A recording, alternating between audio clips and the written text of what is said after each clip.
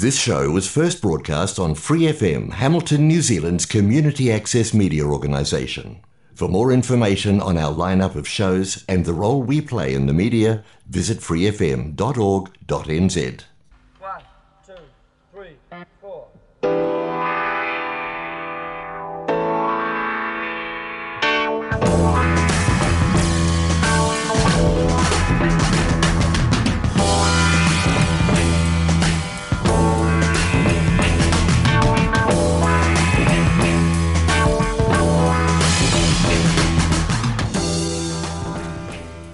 Welcome to WTS Waikato, Season 2.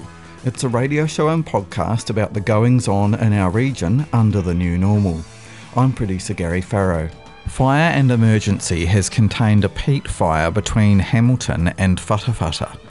Peat is an accumulation of ancient plant matter under the topsoil, often metres thick, and is widespread throughout the Waikato Basin. Before European settlement in Aotearoa, the peat was in wet swamps, so the potential flammability of the organic material was not a problem. But now, the water table in the ground has been lowered due to agriculture and climate change, so peat fires have been a steadily growing problem.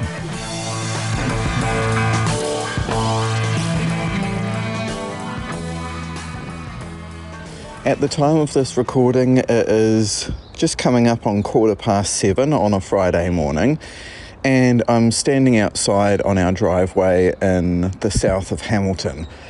There's a real haze around the place, and one would be forgiven for thinking it's Hamilton's classic fog, which of course we see a fair bit of in the autumn and winter, but this is a bit different. It has a little smell, almost a coal smell to the edge of it. And I thought in the past few days that somebody around here must be burning on their old coal range to keep their house warm. But since then, we've heard from Fire and Emergency that an interesting phenomena is occurring just outside of Hamilton, between Hamilton and Whatawhata. It's peat fires. Apparently, a lot of this haze, which I am seeing right now, has been produced by that peat fire. I've been invited by the incident response team at Fire and Emergency to go down to the scene of the peat fire and have a chat with them about what is actually happening and what skills and equipment are necessary to fight a peat fire, because it's very different to a normal fire. I'm just going to have my coffee and then I will head out to the site of the peat fire. So my name is David Brown. I'm a group manager within the Waikato district and also an assistant commander from an operational point of view. My background is both in urban, but majority of wildfire. Peat is organic. Over in England, for centuries, they used to cut what was peat blocks and burn those, just peat bricks, just like logs of fire, wood.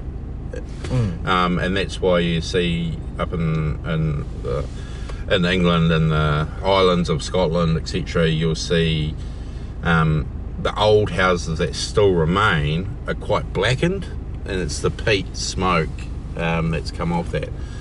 However, like for New Zealand, our peat's a lot younger, and where some areas you could cut it for exactly the same, but we don't do it. It's not really great for emissions. It's organic, but you produce a lot of smoke, as we've seen with the fire the last few days. That with that organic nature and burning in ground, around soil, etc., can let off a lot of smoke from that. And that's what's possibly a lot more different to a normal scrub, bush or pine forest fire, is that it's all above ground. The majority of it is above ground. Doesn't mean that we don't have burning underground, but a lot of all the fuel is above the ground. Right, Where and we'll get deep-seated fires in which root systems, etc., will burn.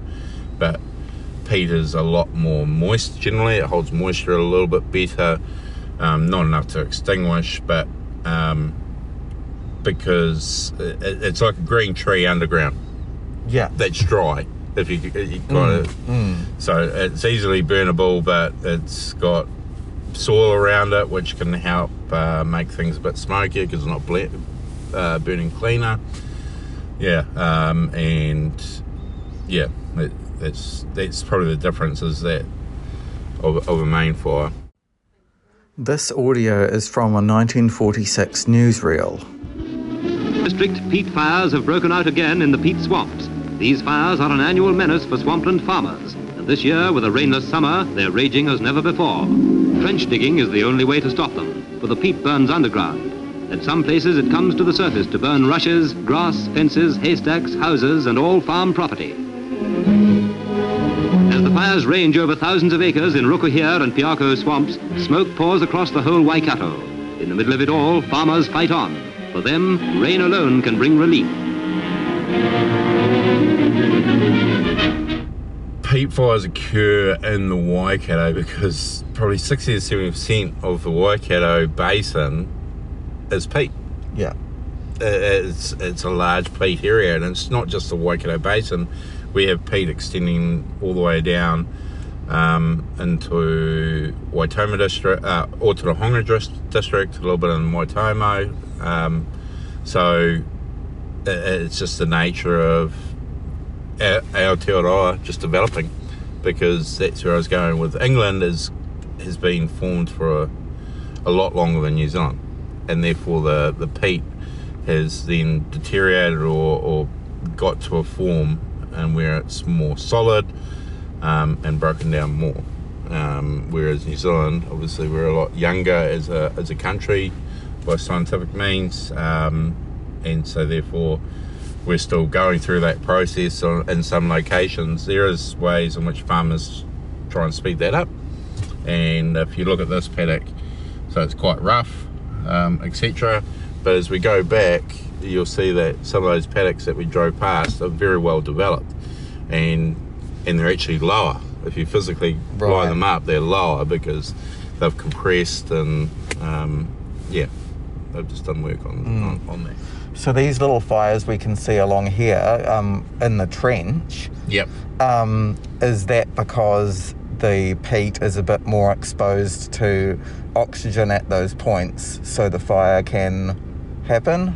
Oh, yes, but it's so we can see these smoky parts now because we've cleaned up the fire site, extinguishing it to within 98%.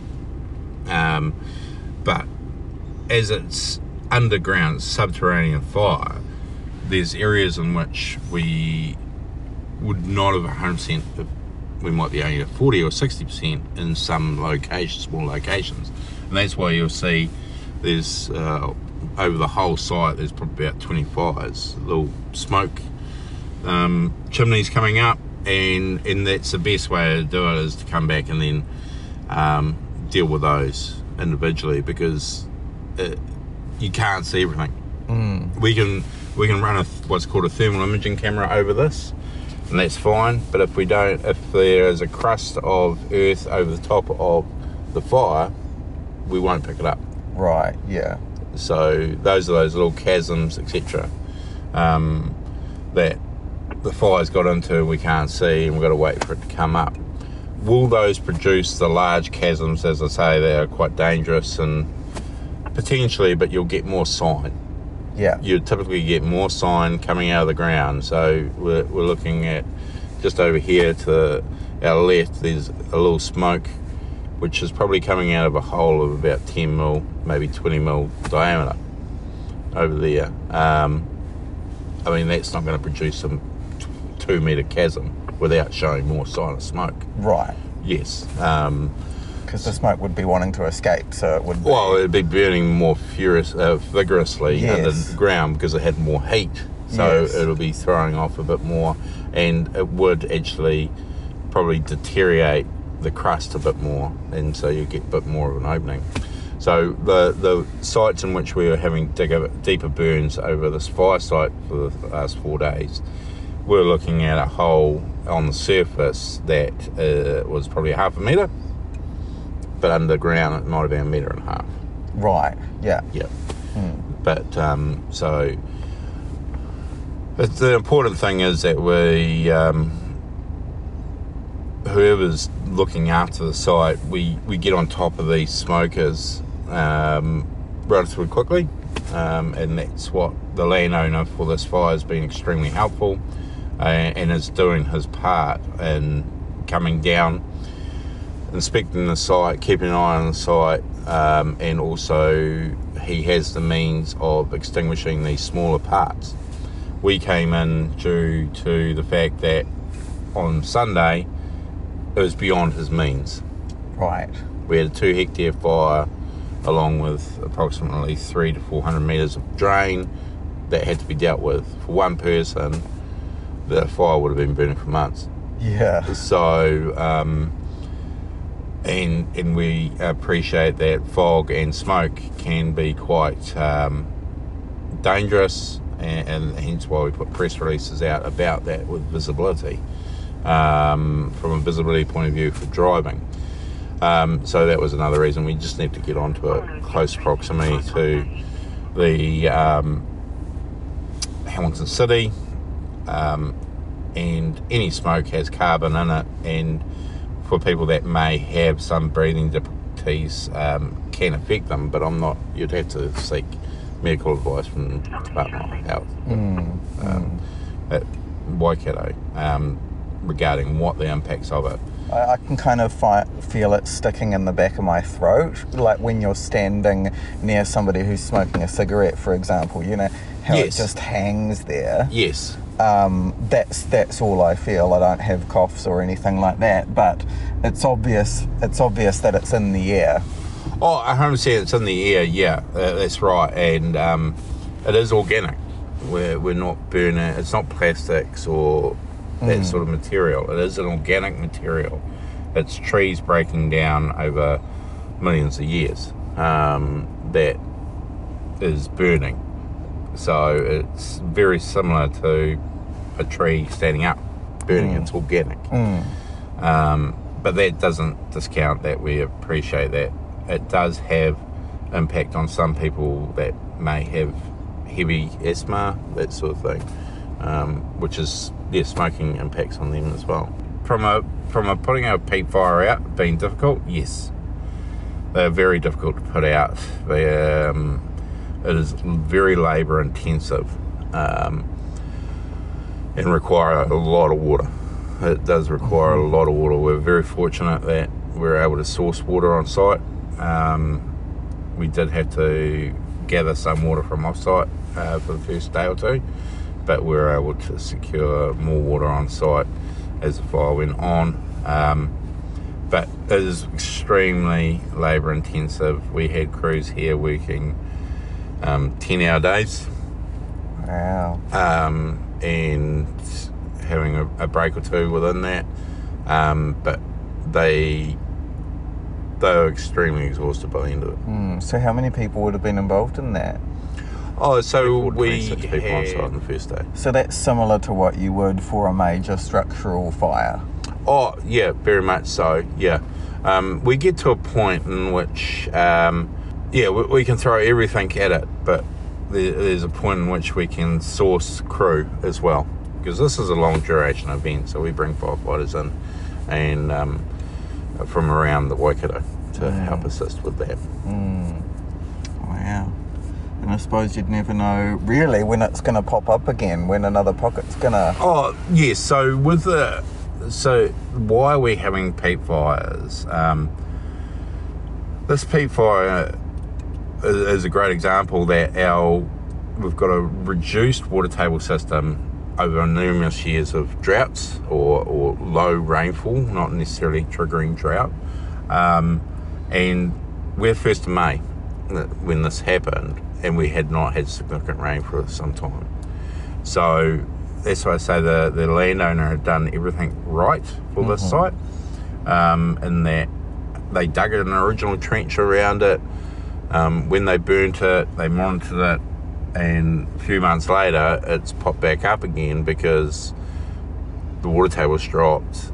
Vegetation, there was rain during summer which allowed vegetation growth, but it then died again and dried out, and then it got into the drain and it's travelled down like water, least path of least resistance or most fuel for a fire point of view, and it's travelled along. And you can see that while this paddock here is not quite as developed as that maize paddock or one of those over there, the paddock that it got into was just a little bit scruffier, had a few more logs in it to allow it to establish, and got away.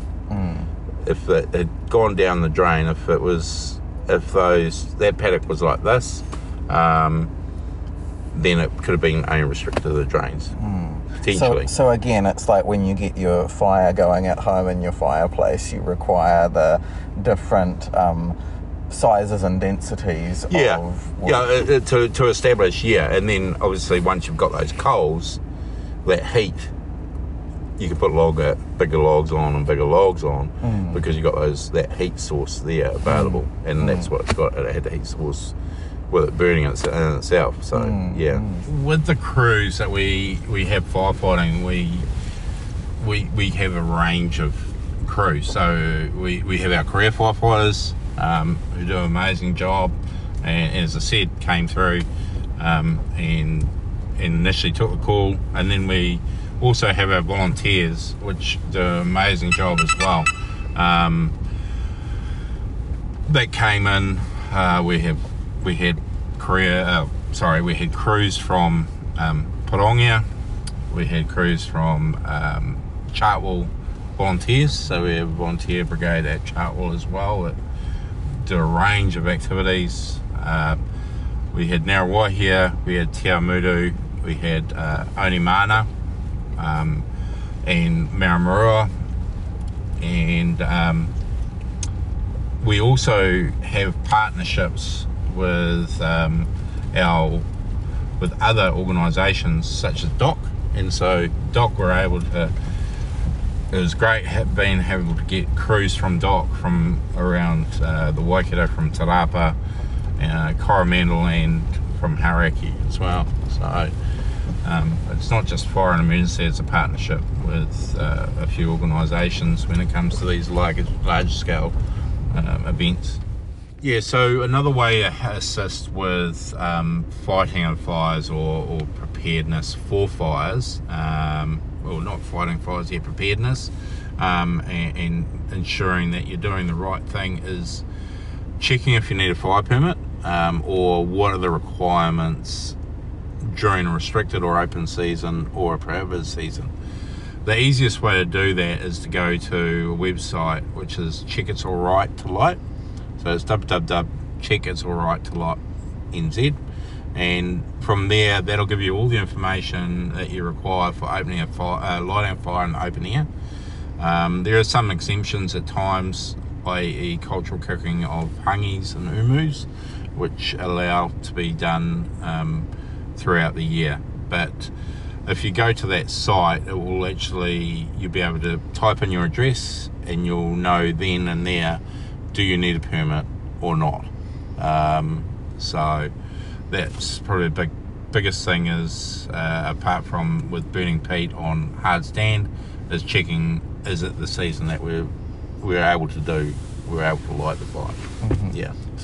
Always, residential buildings, we need to have smoke alarms, and you need an evacuation plan for you and your family. As I mentioned, the first important thing with any fire, whether it be in the building or out on the landscape, on the farm, protect you and your family first. Get out of the way of the fire, out in a vegetation world. Get out of your structure. Structure might be a bit harder. That's why you should always have an evacuations plan for you and your family. If you had a fire in this certain location, where am I going to go? And have a meeting point. Could be a letterbox, could be a gate post of your section.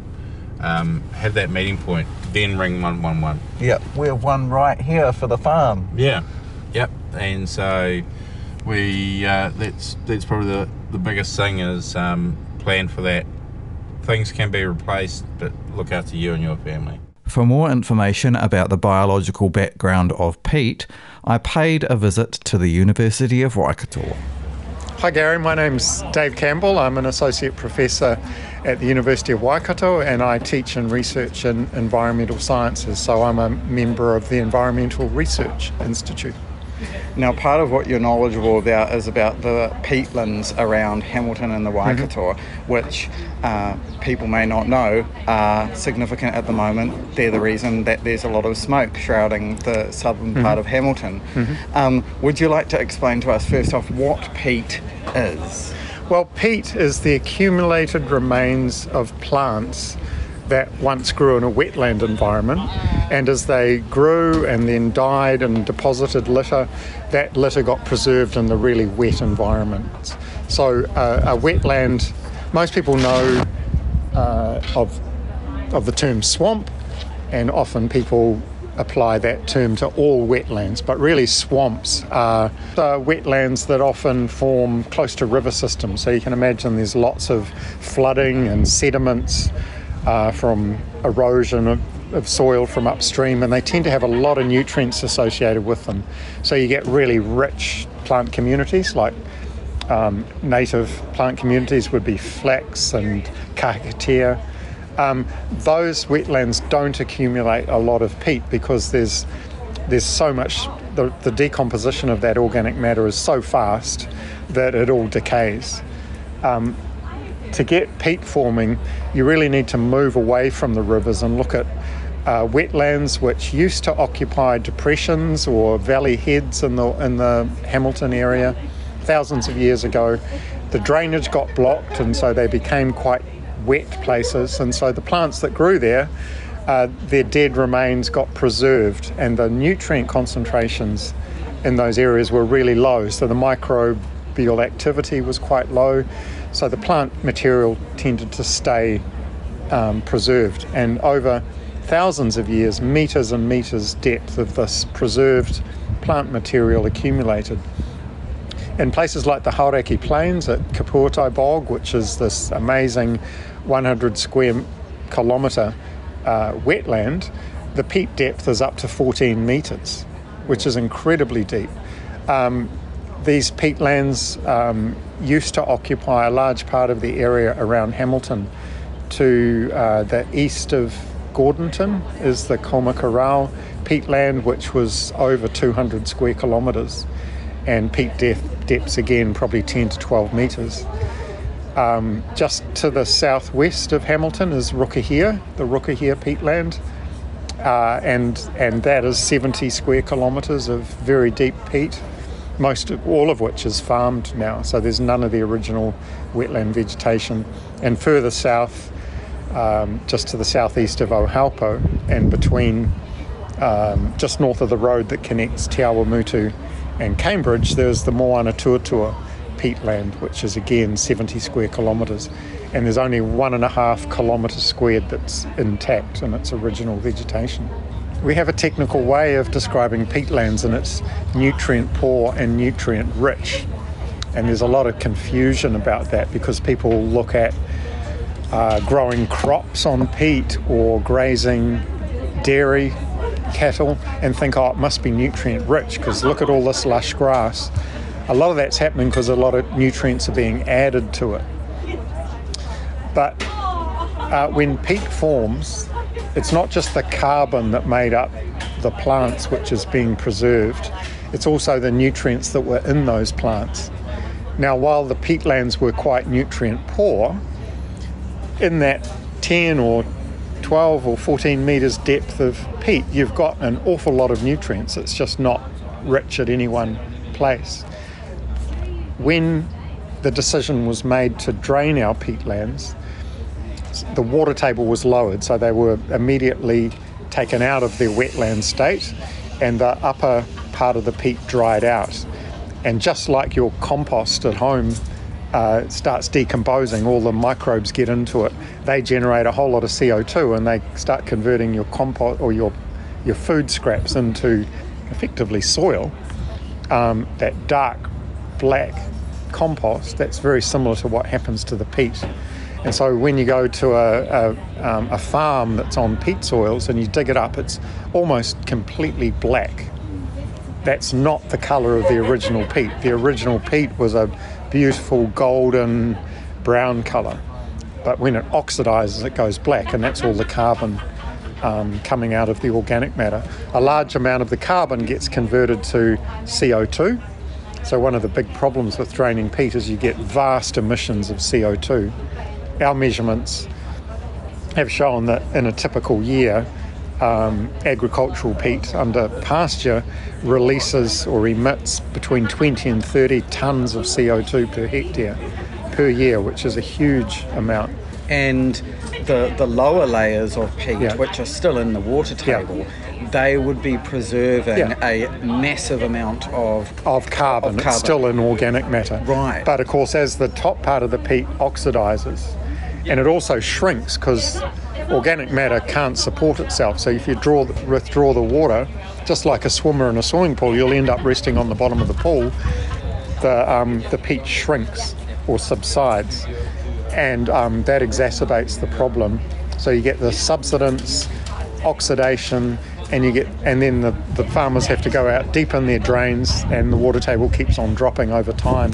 So more and more of that peat is exposed. So there would be oxygen. There would be an impossible amount, or not an impossible amount, an absolutely huge amount of carbon down there in the ground, ready to be released as carbon dioxide as the water table drops. Yeah, and that's why peat is a really problematic soil.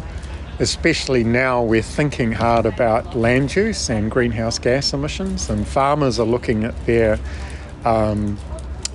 management practices and trying to figure out how they can farm profitably but reduce greenhouse gas emissions. So that's why farmers are looking at planting woodlots to offset the emissions from ruminant animals like cows and sheep, or for using fertilisers which generate carbon dioxide or nitrous oxide, trying to mitigate their practices. But if you're farming on peat, there's such a huge amount of both carbon dioxide and other greenhouse gases coming out of it that it's really, just about impossible to mitigate unless you convert that peat back into a wetland. That's a big challenge. Thank you for listening to this episode of WTS Waikato. If you liked what you heard, you can follow the show on Facebook and find it wherever you get your podcasts. Thanks to Free FM, the Community Access Media Alliance, and New Zealand On Air for making this show happen.